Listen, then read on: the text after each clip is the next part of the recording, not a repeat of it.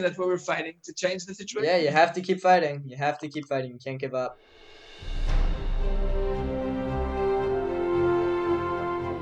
Welcome back, everybody, to another episode of Within Zionism, here with Ozzy Fun and Moshe Schwartzberg. Today we have another special guest, Yehudah Glick. Shalom, Moshe. Shalom, Avi. I was a member of Knesset for 3 years. And before that, I was for several years active fighting for human rights for all on the Temple Mount. I met Arya with my parents in 1974. I was 9 years old. And you served in the IDF? I served in the IDF in a program called the Hesder program, which is a program that we partially study Torah and partially serve in the army. I was in various different units. I started off in the tanks, and then I was a little wounded, and then I transferred to the secret intelligence unit until towards the end I took a course of a paramedic, and I was served as a paramedic conclusion of my service. All right, now our recurring question, we call it now. How would you define Zionism? Well, Zionism, the Hebrew word of tzionut, comes from the word Zion. And the word Zion, which is repeated several times in the Bible, refers to the Temple Mount, the house that God chose to rest his divine presence in the world. Zion is, as it says in Psalm chapter 2, Zion, my holy mountain, repeated in the book of Joel. Very often the city of Jerusalem is called Zion because it's called Ir Tzion, the city that Zion is there. So Zion is the Temple Mount, the place that represents God's eternal presence in the world, the place that connects heaven and earth. Zionism was the return of the Jewish people back home. And as you recall, when God chooses the Jewish people, he chooses Abraham, Isaac, and Jacob to form a nation that will serve as a source of blessing to all nations. So the Zionist movement, which began at the end of the 19th century, which said that the Jews should stop referring to the exile as a punishment, but actually begin referring to it as a sin, and actually said that the Zionist movement began saying, "Let's guys, we have to go back home to Israel, take the Jewish people back home to Israel, and serve as the mission, the assignment that God appointed us to serve as a light to the nation, as a source of blessing to the nation." And so I believe Zionism is the return of the Jewish people back home to serve on their mission assignment to be the source of blessing to the world, to announce, declare the unity of one God over the entire universe. I would say one world, one God. Let's go. Let's talk about your career a little bit. Let's start from the beginning. In 2005, if I'm not mistaken, you were the executive director of the Temple Institute. Well, I served in the Israeli government as the director of the southern district of the Ministry of Absorption, Misrad HaKlita, the ministry in charge of welcoming new immigrants, welcoming the Jewish people returning back home to the land. In 2005, I resigned. I was the only highest rank civil servant who resigned from the government because of the disengagement process. Was accepted by the government in 2005, and that was uprooting thousands of Jewish settlers from around the country in the Gaza area and north of Samaria. As soon as I left that job, shortly afterwards, I was offered a job to be the Director General of the Temple Institute. The Temple Institute is a research institute that deals with studying and understanding the temple, the history of the temple, the central role it played in the Jewish life and in the universal importance, and the preparation of the rebuilding of the future temple. So they have reproduced already tens of vessels, and they're teaching the concept of the temple. They put out many books about the temple, and they've made many drawings which are used as educational tools to teach the concept of the temple. And in 2009, I established the Liba, which was the Temple Mount Heritage Foundation, where the Temple Institute dealt with the temple. The Temple Mount Heritage Foundation, and the Liba, which is the initiative for Jewish human rights on Temple Mount, dealt with the Temple Mount. And that's where I've been dealing pretty much ever since, trying to encourage tourists and Israelis to visit the Temple Mount, trying to encourage turning the Temple Mount into a house of prayer for all nations, demanding removing of all violence from the Temple Mount, and turning the place into a world center of shalom in the world. And this is what I'm involved in till this very day. As I said, I run the Shalom Jerusalem Foundation, which is shalomjerusalem.org, and we do whatever we can to emphasize the importance of the Temple Mount and the need to connect to the Temple Mount. What led you to that position? Like what made them choose you? Look, I was the director of the Temple Institute. The Temple Institute. Well, when I resigned from the government, and I at a high rank position, there were a lot of write-ups about me in the press at the time. The media, there weren't very many internet sites that dealt with news. So there were interviews with me in almost all the press in Israel, and the Temple Institute were looking for a director general, and they invited me and offered me the job. Ever since then, I mean, I was acquainted to the topic of Temple Mount then already, but I then became more involved in the concepts of Temple and Temple Mount. And when I was working in the Temple Institute, which is located in the old city of Jerusalem, I had an opportunity of going up to the Temple Mount every single day. And there I saw a situation, the hate, violence that was led by the incitement of many, many radical Muslims. And there I became very much minded to the importance of that topic. And that's where I've been dealing with ever since. What kind of violence goes on there? You said it's like a very dangerous place, especially like for Jews these days. You said you're fighting for human rights. What dangers are there? So we have to point out that thank God we've had a lot of achievements in our activity. And I would say until 5-6 years ago, any Jew who would visit Temple Mount was expected to find incitement, harassment, stones thrown at us, chairs thrown at us, shoes thrown at us. It was a very, very non-comfortable experience. Thanks to our activity, we managed to cause the Israeli government to outlaw all the violence going on Temple Mount. We've pretty much changed reality in Temple Mount. At the time, they weren't allowing Jews to pray on Temple Mount. Today, they're allowing Jews to pray on Temple Mount, but still there's a lot to do, and that's what we're doing at Shalom Jerusalem Foundation. Still, we have to not only allow Jews to pray on Temple Mount, but to allow to pray officially, meaning with the minyan, meaning carrying prayer books, maybe reading the Torah. All of these things are still not permitted on Temple Mount. And they're not even allowed to blow a shofar. I was leading a campaign lately, let the shofar blow on Zion, because the prophet Joel tells us, and when the world is in some kind of crisis, the thing to do is to blow the shofar on Zion. So they're not allowing us to blow the shofar on Zion. They're not allowing us to carry a Bible or a prayer book on Temple Mount. They're not allowing us still to do many other things. And on the other hand, in the past, any Jew who would mumble or move his lips immediately would be arrested. Today, there's a lot more inclusiveness for that, a lot more tolerance, and Jews pray there all the time, every single day. What's the reason for not letting the Jews pray there?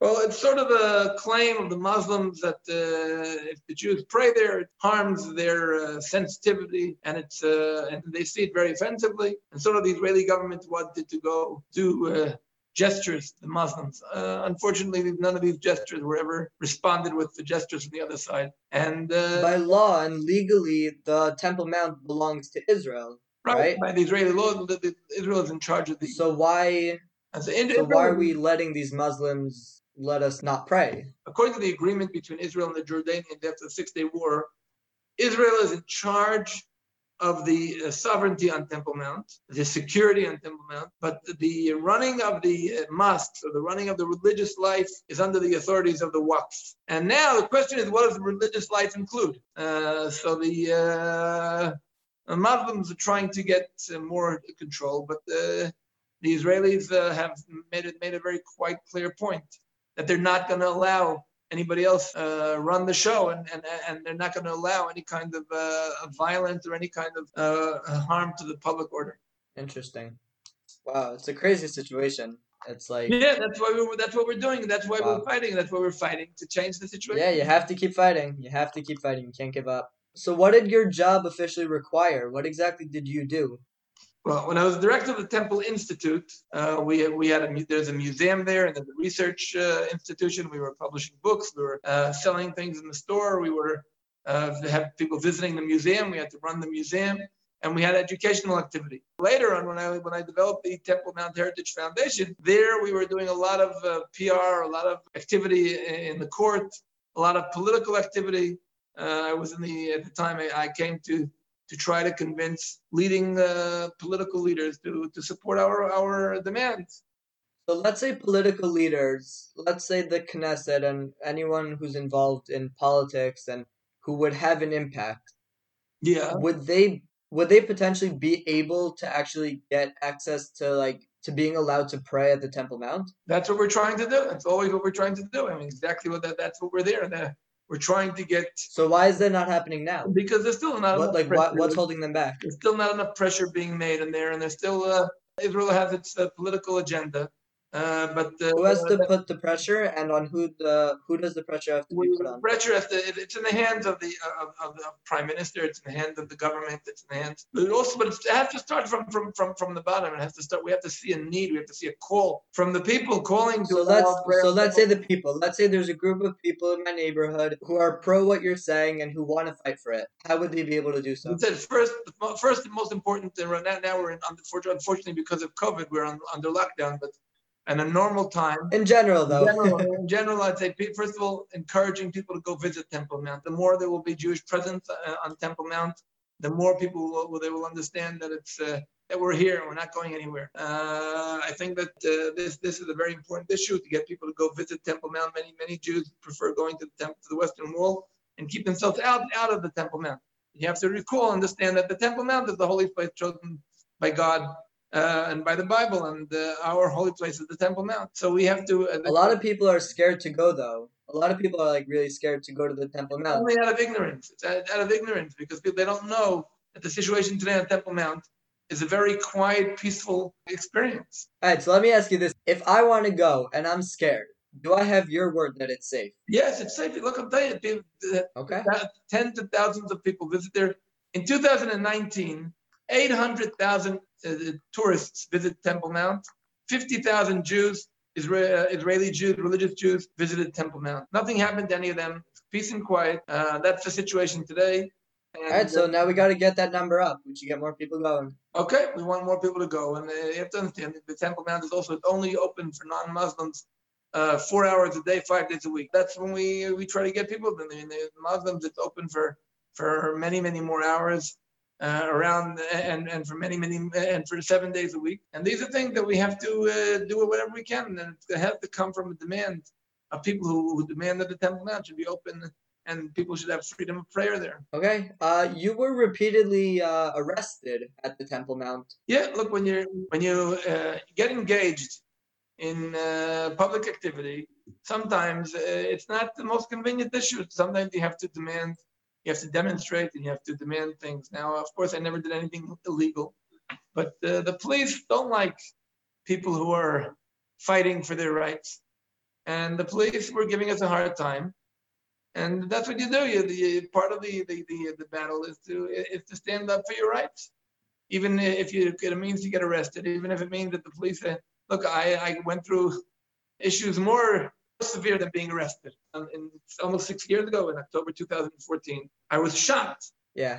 All right. Now, after the job at the Temple Mount, you had some experience in the Knesset for you to get in. According to the polls, Likud was expecting to get 22, 24 seats.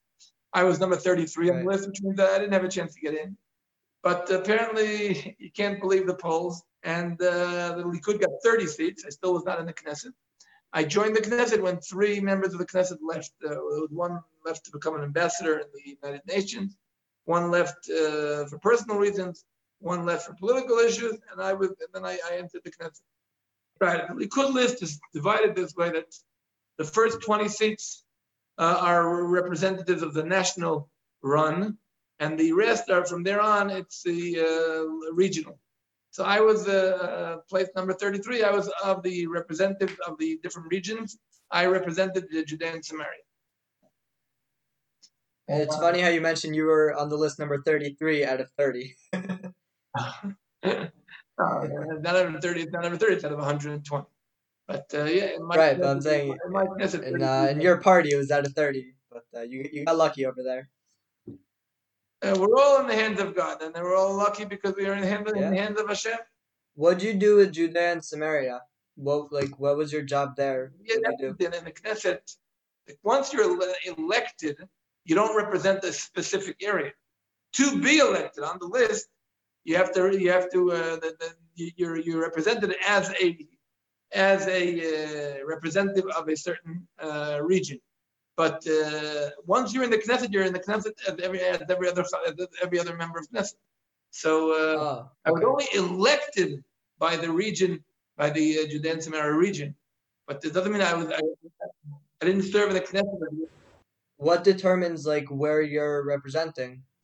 Now the idea is that the Likud wants like new blood in the list every single time. So therefore, what happens is they allow each time, besides the national people running on the national list, every region in the country can put in somebody from their region. Eventually, once you ran as a regional representative, you cannot run again as a regional representative. The next time you have to run on the national race. So, but it like gives an opportunity for people who are not part of the national race to join and become members of Knesset. So this is what the concept we're talking about. But this is only the way the election works. It's a little bit of technicality to do with the politics in Israel. But the important thing is to know once you're in the Knesset, you're not a representative of a specific region. You're actually serving the entire nation. And therefore, I was doing things that are national. I was fighting nationally smoking, which I believe is the most dangerous thing existing in our times. And so I was in charge of legislation against smoking. Okay. By the way, I have to say I love your background. Wait, hold on one second, Moshe. I love your background. Are you in your house? Is that a picture up in your house? The background is a painting painted by an artist from Jerusalem. His name is Sam Phillips. And as a matter of fact, he painted the painting here in the office.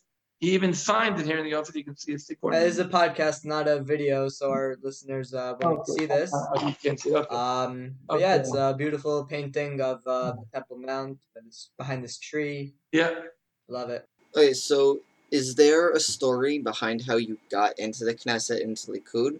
I know we had another Knesset member recently, and he had a whole story of how he got there. Do you have a story behind how you got to Likud? Well, I think I was elected. My activity with Temple Mount brought me to the Knesset. I was involved, participated several times in sessions in the Knesset before I was a member of Knesset. People in the Knesset knew me, and the people in the party knew me. Is there a specific story? I can't give a specific story, but you can say, yeah. Wait, hold on. Let me ask you this. Let me ask farther. Did you want to be in the Knesset, or was it like accidental? That's the true question. Actually, right. I pretty much did not want to be in the Knesset. I not only there you go. Not want to Apparently, that's what our Knesset is made up of. In one of the interviews, I said when I was on the list, the only reason my wife allowed me to run on the list was because I promised her that the place on the list, number 33, is not a realistic place. So I wanted to be on the list just so that I could, once you're on the list, like it's considered that you have some kind of status in the party, so you can. It helps you open doors. I had no intention of becoming a member of Knesset, and it pretty much fell on me, as I said, as a surprise. But like everything that Hashem does to us, I refer to it as a mission. And the mission was that I am to try to promote whatever I can for the issues that I believe in. I think from an outside perspective, enough people would say that you're successful in what you're doing. On a personal level, would you consider yourself... Thank you very much. Would you consider yourself successful? It's not. First of all, it's nothing to do with me. I am here serving Hashem, and I take upon myself different missions. And I can tell you that the next few days you'll be hearing some probably about a new position that they're aiming at. We will talk about that soon as well. And so right now you can. I'm just saying right now. whatever position Hashem puts me in, that's where I go. That is a great answer, but I'm saying, like, on a personal level with yourself, do you feel that you're accomplishing your mission? I feel that I'm very much blessed, and Hashem has opened many, many doors for me. I think the connection that I've received, mainly, I would say two things. First of all, the direct connection with many, many parts of the Israeli society on the one hand, and on the other hand, the relationship with many, many non-Jews around the world who support Israel. Or I'd say that the third thing is the Jewish community around the world. But these are three things that are on top of my agenda. The Israeli society, our relationship with the Jews in the diaspora, and our relationship with the non-Jewish world. And I think I feel that I've succeeded way beyond that I ever expected. Thank you very much, Yehudah, for joining us. Stay tuned, everybody, for next week, part 2, with more amazing, amazing stories with Yehudah Glick. Stay safe and have a great day.